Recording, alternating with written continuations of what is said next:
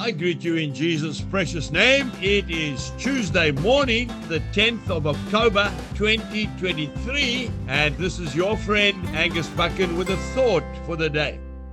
We start off in the Gospel of Matthew chapter 14, and I'm reading verse 31. And immediately Jesus stretched out his hand and caught him and said to him, "O you of little faith, why did you doubt?" And when they had got into the boat, the wind ceased. And then we go straight to the book of Hebrews chapter 2 and verse 3. How shall we escape if we neglect so great a salvation, which at the first began to be spoken by the Lord, and was confirmed to us by those who heard him?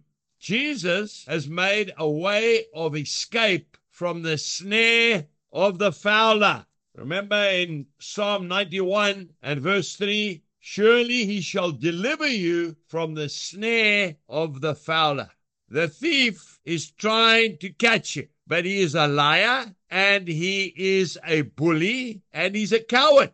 We need to trust the Lord today like never before. I can hear somebody say, no, I can manage it myself. No, you can't. Peter thought that he could walk on the water, and he did. But what happened? He took his eyes off Jesus for just a moment. And what happened? He started sinking. There are people listening to this message today who are sinking. The Lord says, do not neglect the great salvation, the way out that I made for you. Turn back to the Lord today, and he will see you through. I remember like yesterday, my 3 little girls, I've got 2 boys and 3 girls, and they would stand at the edge of the swimming pool when they were about 4 or 5 years old, jumping up and down, but too scared to jump into the swimming pool.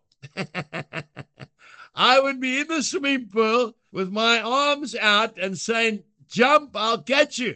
They wanted to jump, but they couldn't because they were scared. I would encourage them, come on now, be brave, just jump. And then with a big scream, they would close their eyes and just jump into what appeared to them nothing. And I would catch them in my arms. They would hug me so tightly, and they were so excited that they were in the water at last. Today, he's got his arms out. He loves you. I want to pray for you. Father, I want to pray for my dear friend listening to this program at the moment. Lord, they are scared. They are looking around and they are seeing all kinds of things happening in the world. Wars, rumors of wars, things happening that they've never seen before. But Lord, you are reminding us today to keep our eyes fixed on you and not on the storm, because you have promised that you would never leave us nor forsake us. In Jesus' name, amen. God bless you and goodbye.